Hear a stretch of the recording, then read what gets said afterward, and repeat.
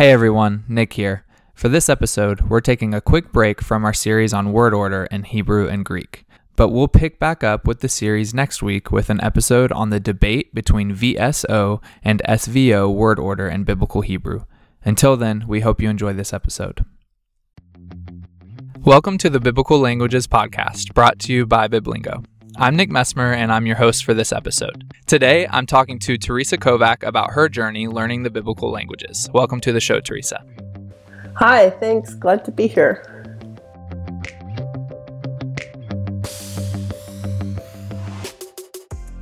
So, Teresa will introduce herself more fully in just a bit, but first I wanted to mention a few things. This is a special episode because it's the first of many where we chat with members of the Biblingo community about their language learning journey to get some practical tips and encouragement. Teresa has been part of the Biblingo community for a long time now, both as an app user and as a student in our live courses. I've had the chance to glimpse into her journey a few times, and I think our listeners will be very encouraged and motivated by it. So, Teresa, just to start off, will you tell us a little bit about yourself? Sure. I'm a grandma. I watch a 4-year-old. Well, she's 4 now. She just turned 4. She was 3. She's probably 2 when I started this. And she's most of my time. And I'm a retired engineer. So I worked for AT&T for a lot of years. Had nothing to do with languages, but had a lot to do with speech recognition. So I want to make that clear. I'm a complete amateur about languages. Yeah. And I love that part of your story as well. And part of the reason I wanted to highlight it, I think people listening, a lot of them are also don't have that kind of background. So with that, I'd love to know, why did you start learning the biblical languages? What is kind of your motivation for that? Well, it kind of started slow. My husband had a dream of going to Israel, and we actually planned a trip to Israel. It got canceled on us, and we ended up waiting 2 years before we got to go again. And in that time, we found out that when a lot of people go to Israel, they never get to speak with the people in their native language.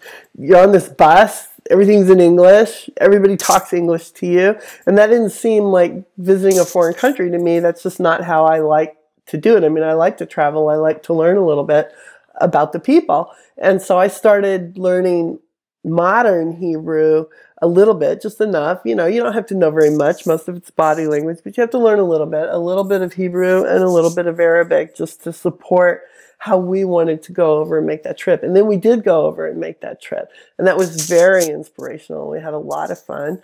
The hardest time was, my phone would run out of juice halfway through the day, and we'd be riding around on these public buses and have to figure out where to transfer.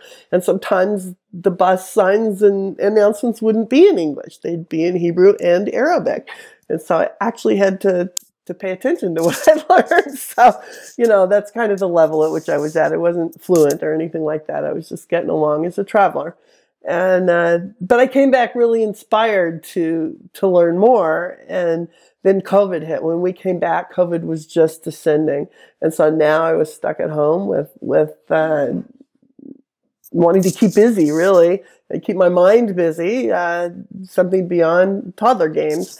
And so I started taking a seminary class. I happened to start with an English class, Preaching and Preachers, that Dr. Muller taught, because I had put together a list. What I had done in the past, this has nothing to do with languages, but it's what I had done, was I wanted to have a sermon on every chapter, every bit of the Bible, because I was learning that every bit of Scripture is important and relevant and useful for teaching and rebuke and correction and all the rest.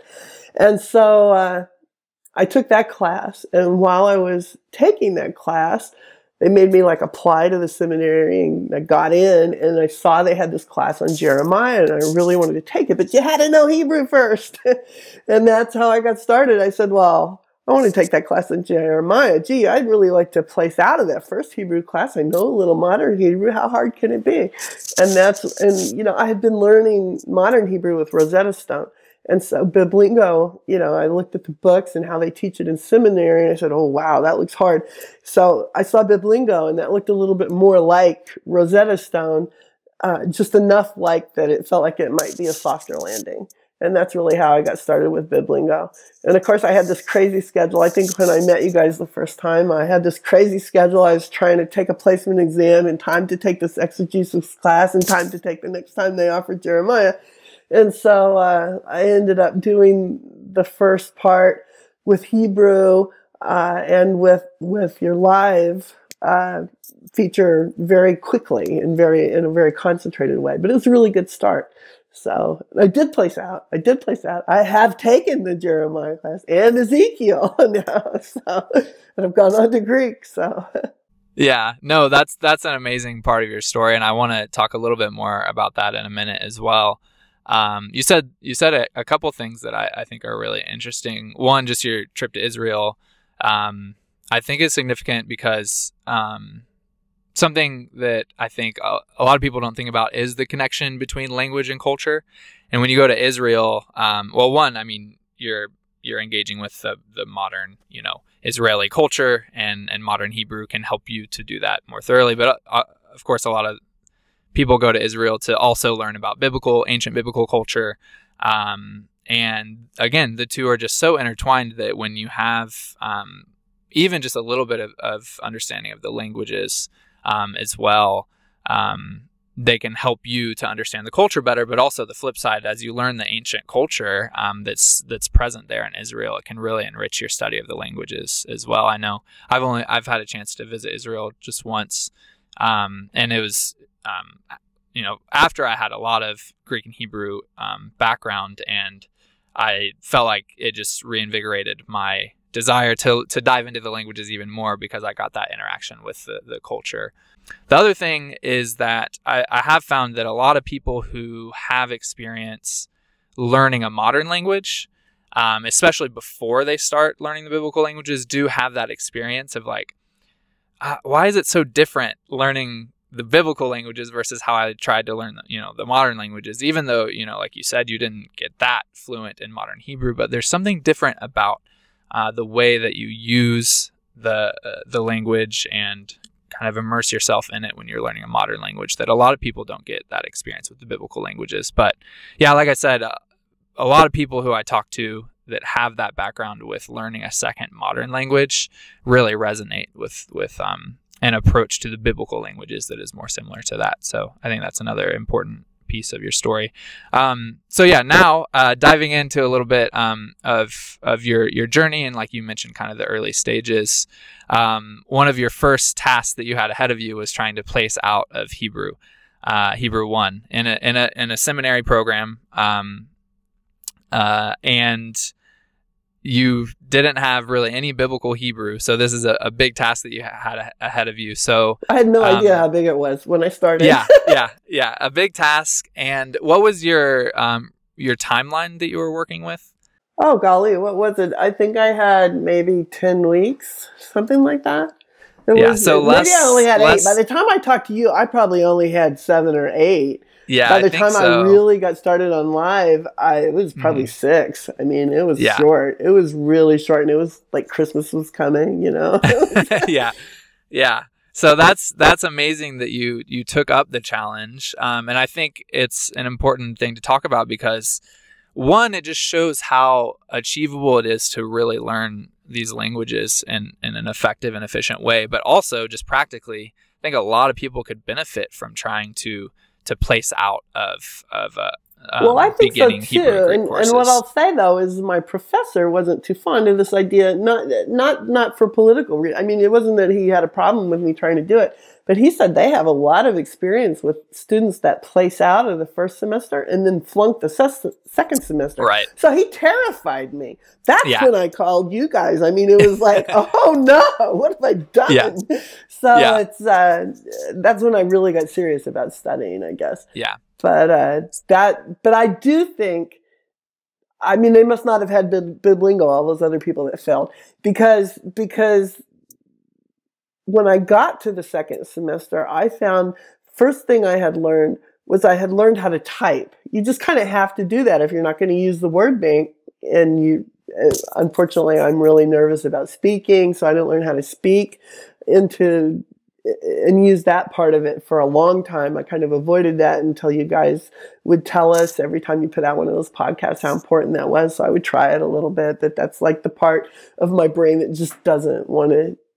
I have to fight against that to learn that part. It's really important to learn that part, but I have to fight myself to learn that part. So I learned to type instead. And your typing lessons, like if somebody's just starting with Biblingo, they're not even called typing. They're called alphabet lessons, I think.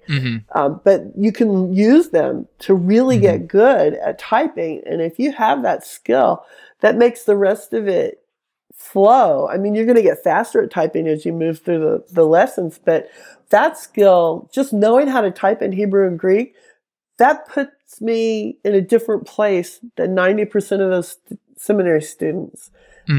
Because when you type a word, you have to look at it so much more closely than if you're just looking at a word, and you're going to remember it longer. And then also just the visuals. I mean, it was fun for me in Biblingo just because I had just come from the Middle East, and it's like, that's like looking at vacation pictures. I mean, it's like, you're getting the culture, you're getting reminded of it. It was fun. I mean, they're just beautiful pictures, and you can enjoy them, and they'll be much more memorable than having a list of words on a page in a book. I mean, that's just much harder in my mind than what I did. Yeah, that's great. And just to bring in some of the pedagogy stuff, what you're talking about is what they refer to in the field of second language acquisition as deep processing. So the typing the language and the pictures are both ways that you're processing the language more deeply. You're getting a deeper interaction with it for various reasons. But that the more deeply you process the language, the more quickly you're going to learn it and the longer you're going to retain it. And I just like to point that out because typing, it's like it's rare to do it because that's not our ultimate goal. We're not looking to type long Hebrew or Greek, stories or whatever like that we produce ourselves. Our goal is to read. But the research shows that by typing it or just producing the language in any way, including typing, you're processing the language more deeply, and that's going to help you read better in the long run. So I'm glad that aspect of Biblingo resonated with you a lot. So I'd love to hear a little bit more about the details of what that 6 to 8 week period looked like for you. How much time were you putting in? What resources? Because I know it wasn't exclusively Biblingo, and I'm happy to hear what else was helpful. So what did that time of preparation look like for you? Well, I know that before I started Biblingo, I had been handwriting. I had all these pages. I think when I met you, I had all these pages that I was handwriting the Hebrew, and I could hardly read my own writing. I mean, the beauty of typing is after you do it, you can still read it. Whereas if you're not very good, you come back a week later and you're like, what did I mean there? Yeah. But I was spending, I would say a couple of hours a day. I mean, I don't know what the statistics will say. Probably I remember it as more than it really was. I'm just guessing. But I worked on it hard, and I worked on it, every nap time, every bedtime, when I stayed up later, got up early in the morning and did it. I mean, I was working at it as if it was a real thing, a real class going on. And I knew it was short compared to, they would have taken 16 weeks at seminary to get through the material that they wanted you to get through. So I knew that I really didn't have that long. So I knew I needed to work hard. But I was spending a lot of time on Biblingo. I was also on the side, I had the textbook they would have used in class because this guy had terrified me. I knew that he was going to start at chapter 16 or 17 of the same book, and I wanted to know what was in those first. I wanted to make sure I had learned what's in the 16 chapters. And I don't believe you had as many lesson plans in Biblingo back then as you do now. I could be wrong about that, but I hadn't found them. True. If they were there, I hadn't found them. No, we've added a lot. I was using that textbook kind of to supplement the lesson plans, and it actually dovetailed pretty nice. Biblingo's not doing things in exactly the same order. They start out with the participles. But you can adjust for that. It took me a little while to figure that out, but it was completely doable. And then once you get in the middle of it, it's very nice to have a textbook beside you to look things up on paper. And I mean, the lesson plans are really great now that you do have in there, and could probably take most of that role on. But you kind of need something that tells you the rules on the side. I mean, I found that with Rosetta Stone too, that it was helpful to buy a simple grammar of some kind and go through that at the same time as Rosetta Stone. So I was doing that also. I had the workbook for the class, and I worked through that entire workbook in those 6 weeks. And I know when back then I was doing the Biblingo Live, I think I was the only student in the class, and he let me ask him questions about that workbook as part of that, and that was very helpful. So that was almost like a tutoring that I was getting at the same time. Yeah, and that's something we definitely do with our live courses. Our instructors are always able to take people on for tutoring and things like that. So you mentioned, just to clarify, the lesson plans that you mentioned.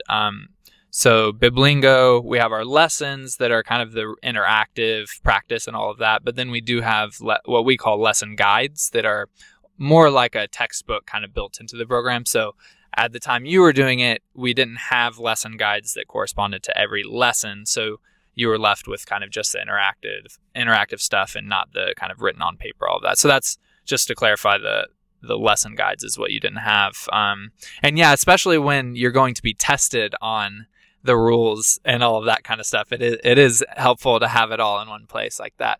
Then you had the placement exam, and like I kind of alluded to, it was an exam from the seminary, and so you were being tested on kind of traditional things, I imagine, like parsing, translation, some vocab identification, things like that.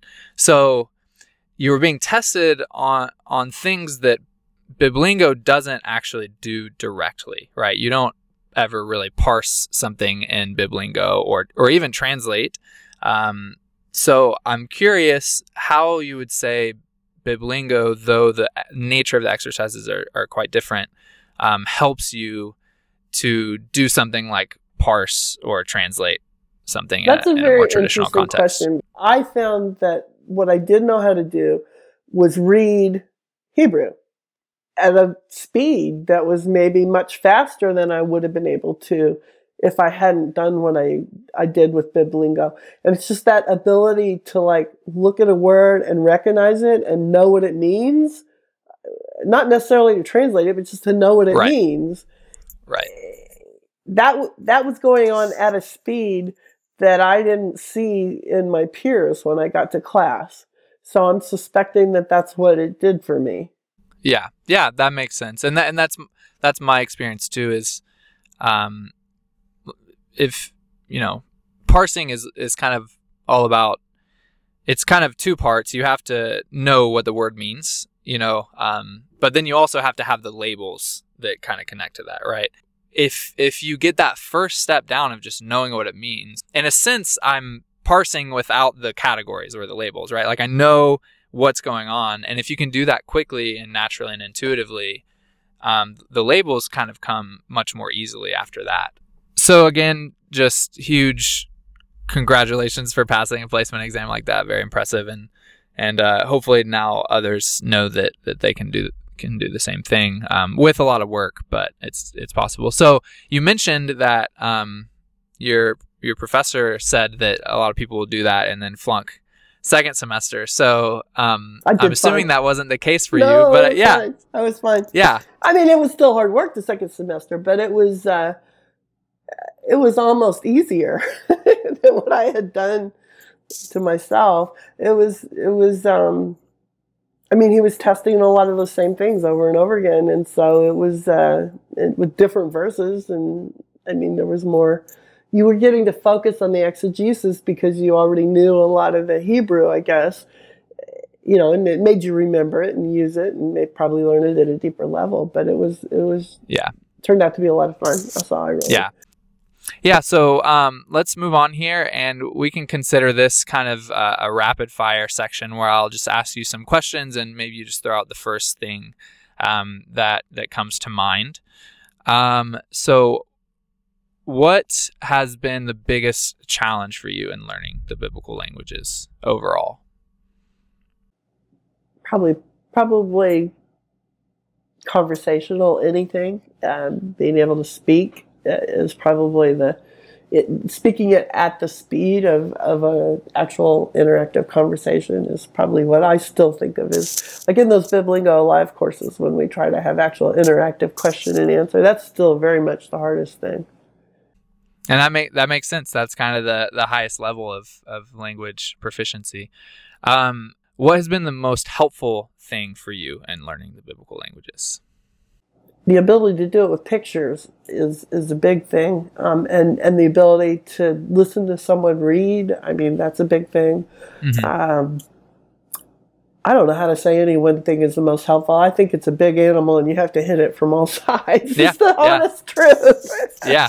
So, but here's one thing I'll say. That one thing that I really found to help be intuitive in the Biblingo is when the way those lessons are structured, they'll take a preposition and they'll go through all the different ways it's used. And they'll really take a lot of time on one. And that's something the textbook wants to cram them all into one lesson, and you never really get the feel like you do in those Biblingo lessons. So getting that real feel for how the language is actually used, that's a place where it was really helpful. Yeah, I think a common denominator for all those pieces you mentioned maybe is just understanding how big these languages are and making sure you're approaching it with that in mind. It's not something that you can just learn exhaustively with a textbook. Oh yeah, it's not mathematics. It's not math. Yeah. You're never done. Yeah, and they're squishy. Great. These languages are squishy. You poke over here, and it's not consistent with over here, and it just is. Yeah. How do you stay motivated in your language learning journey? Well, I think being terrified of a placement test is a really good motivator. I think another really good motivator is having some question that you really don't know the answer to, but would like to. Like, why does this verse mean this? If I had something like that in Greek for the second class, and so it was just every chapter I learned something more about it. So some question that you're after, some goal, any goal really. I guess setting a goal is a hard goal, some hard goal, some big mountain to climb. That's all you need. Because if you want to climb it and you do a little bit every day, keep taking a step forward, eventually you get there. So yeah. And there's always another goal. I mean, there's always another goal. I mean, I have plenty to learn about the languages, but something I'm focusing on right now as a goal is my reading speed. And, that can always get faster. So you can always have a goal there. So I have a specific words per minute at a particular kind of difficulty level of Hebrew and Greek that I want to get to. And so in theory, every day I'm reading texts that are at that difficulty level multiple times, timing myself and just trying to chip away and get my reading speed down. So there's all sorts of goals you can have and very motivating. Yeah. How has the journey been rewarding for you? It's something you can't even imagine if you've never tried to learn these biblical languages, that they were written in that original language, and there is so much lost in translation, no matter how hard these translators try. Well, for one thing, the translators, their translations are going to be out of date pretty much by the time they're published and have a study Bible with them, just because language is a squishy thing and it moves on them. But I have an example here from one of my textbooks, like the different kinds of rhetorical devices in the letter to Hebrew. Just let me go through this list for just a second. Repetition of letters, repetition for effect, use of words or phrases that contrast with each other to create a balanced effect. All these things are going as sounds in a language, right?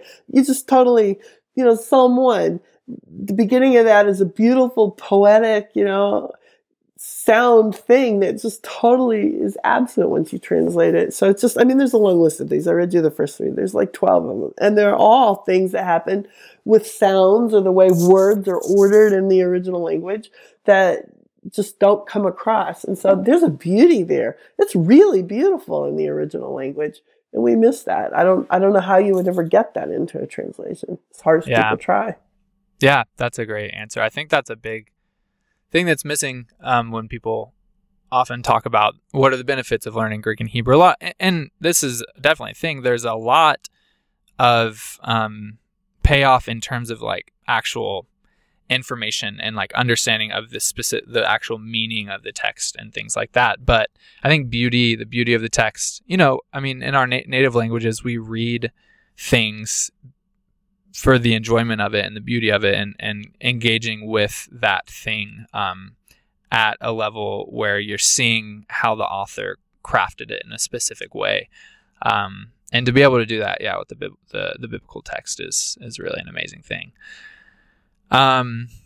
Okay. Last question. Do you have any final words of encouragement for any biblical language learners out there that might be listening? Sure. It's do it every day. I mean, it's a little bit every day. It doesn't matter how slowly you're climbing the mountain. If you take one step up every day, you'll eventually get there. So it's create a goal and take a step every day. Yeah, that is great. Thank you for sharing that. That's all we have time for on this episode of the Biblical Languages Podcast, brought to you by Biblingo. Thanks for listening.